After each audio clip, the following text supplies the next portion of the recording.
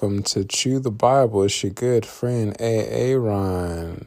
I thought I was losing my mind over here because I went to go look at First Chronicles chapter 9. I saw all the highlights, and I remember the part where it was talking about how the Israelites are unfaithful.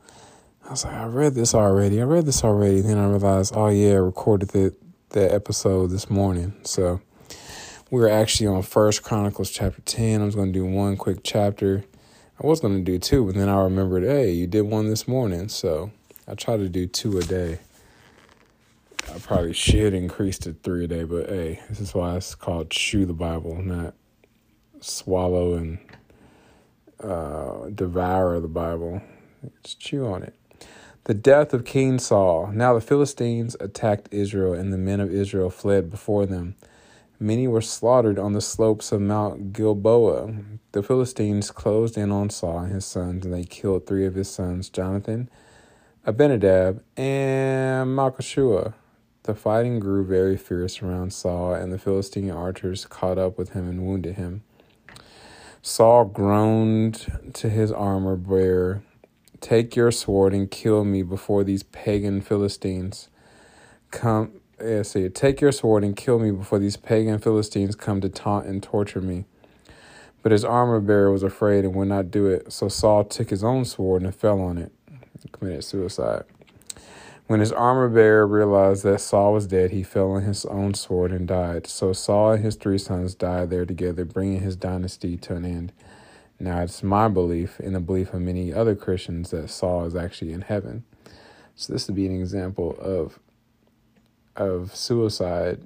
Because there's certain people that believe that if you commit suicide that you're going straight to hell. And here's an example of Saul committed suicide, and many Christians are of the belief that he is in heaven right now. So that just should give some of y'all comfort or hope for those of y'all who have had family members who've committed suicide, who were Christians and they gave their life to Christ, but they, for whatever reason, had a mental health lapse, or just life became overwhelming and they decided to take their own life.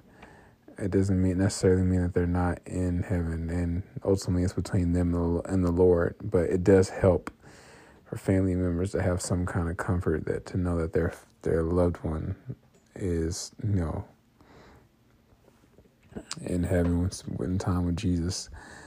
Because that whole philosophy, but then because there's also that whole philosophy that everybody's going to heaven. And it's like, if everybody was going to heaven, then that just mean we all could just live any old kind of way, and that means hell isn't real. So yeah. Anyway, that's some conversations for when we get to the New Testament. I'll save it for that. When his armor bearer realized that Saul was dead, he fell on his own sword and died. The armor bearer committed suicide. Yeah, so Saul and his 3 sons died there together, bringing his dynasty to an end. Verse 7, when all the Israelites in the Jezreel Valley saw that their army had fled and that Saul and his sons were dead, they abandoned their towns and fled. So the Philistines moved in and occupied their towns.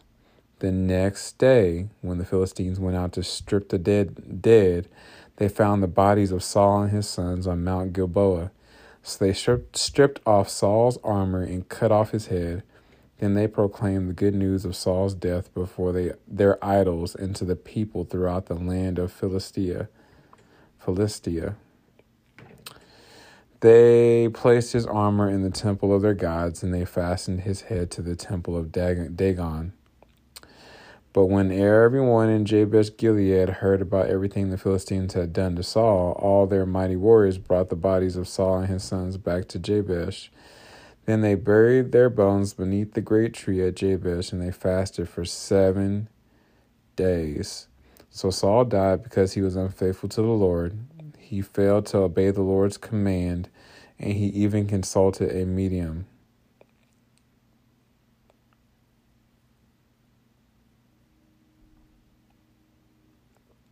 Instead of asking the Lord for guidance. So the Lord killed him and turned the kingdom over to David, son of Jesse. I can relate to Saul on so many levels. I've been unfaithful to the Lord. I failed to obey his commands. And I've even consulted not a medium, but she read tarot cards or whatever. It gives me the heebie-jeebies just thinking about it, that I actually did that. I was wilding out, y'all, after my divorce. I was a lost soul, for real.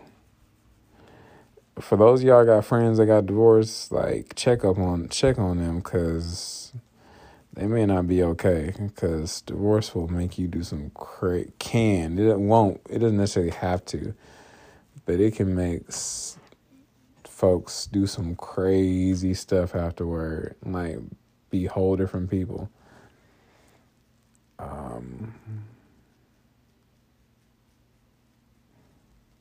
I really was just acting out, rebelling, trying to get God's attention in a way. So I felt rejected and like ignored by him, I guess would be the word to say. I don't know. It's hard to explain, but I felt abandoned. So even though his word says he'll never leave you or forsake you.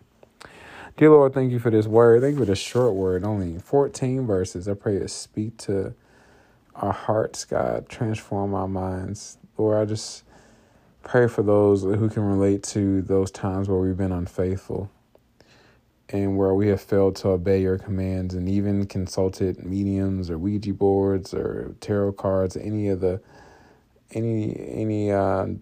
demonic, open doors to the demonic realm, Lord. And Lord, I pray in the name of Jesus, God. First of all, I break those ties. We shut those doors. Anyway, we've allowed the enemy in, Lord.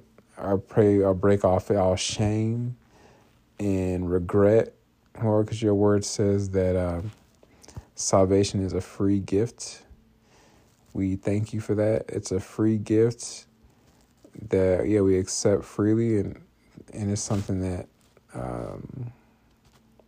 that it's a free gift, so that nobody, not by our works, not saved by our works, so that nobody can boast in our goodness or our ability to be faithful to you, God, as all of us have sinned and fallen short of the glory of God. So help us to always remember that. Thank you for Jesus being the new covenant that provides a way of salvation. And Lord, just thank you. Pray that this weekend will be a blessed week for everyone. In Jesus' mighty name I pray. Amen. All right.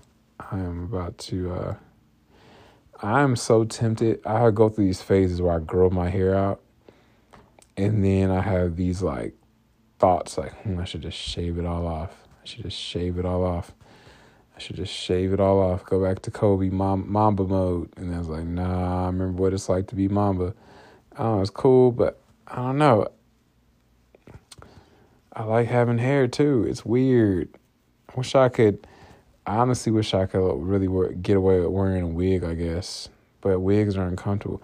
I wish I could have days where I could just wear my hair however I wanted to, just like point to it.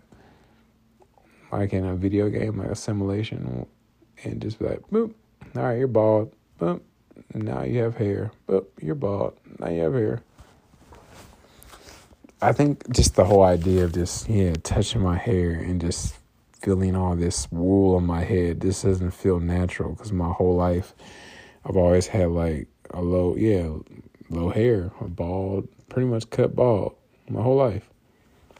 So when I decided to start growing my hair out in the last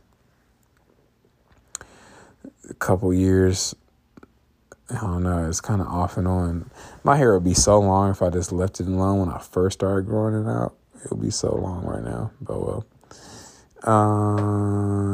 Part of the reason, two other reasons why I started growing my hair out is because one, I look kind of, I don't know, personally, I feel like I look kind of goofy, bald.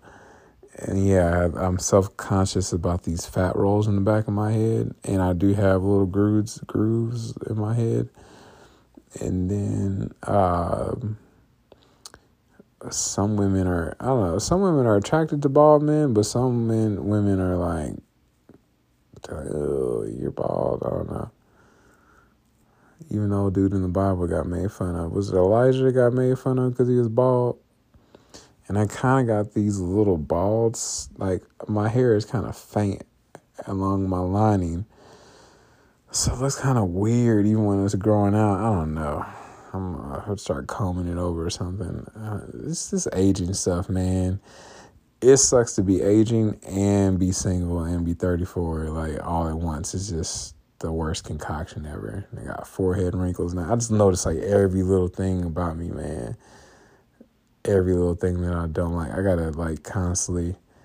Thank God I have a brother who's constantly encouraging me and telling me I'm a handsome man.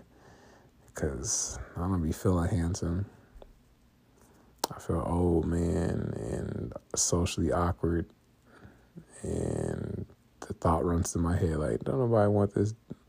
Ain't nobody gonna want somebody that got 4 kids on child support, lives with his pops, doesn't have a job. Like, I just think of all these negative things, and I gotta stay positive. I don't know why I went on that tangent, but I said that all to say, like, hey, pray for a brother, because I know I have a lot of good things going for me, but it's hard to see the good when you deal with so much rejection, like when you put yourself out there, you know? So, and it's like, why did I even do that? So, and, oh, man, I don't know. I feel like this whole single life would be way easier if I was a woman, maybe. I don't know.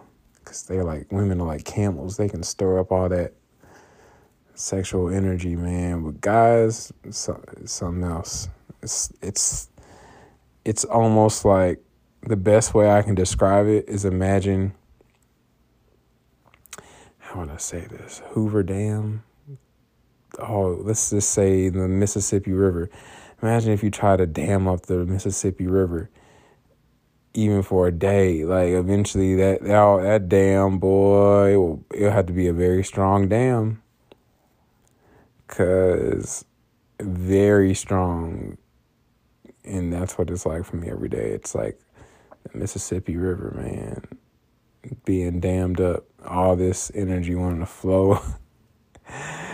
As the old dude Sherman Clemens said, I got all this love to give, and I want to give it all to you. I waited all day. No, that's actually Teddy P. But Sherman Clemens sang it in Nutty Professor. Gotta. Anyway, all right, I'm talking crazy. Y'all have a good, wonderful night and an awesome weekend. And we'll be back in 1 Chronicles chapter 11.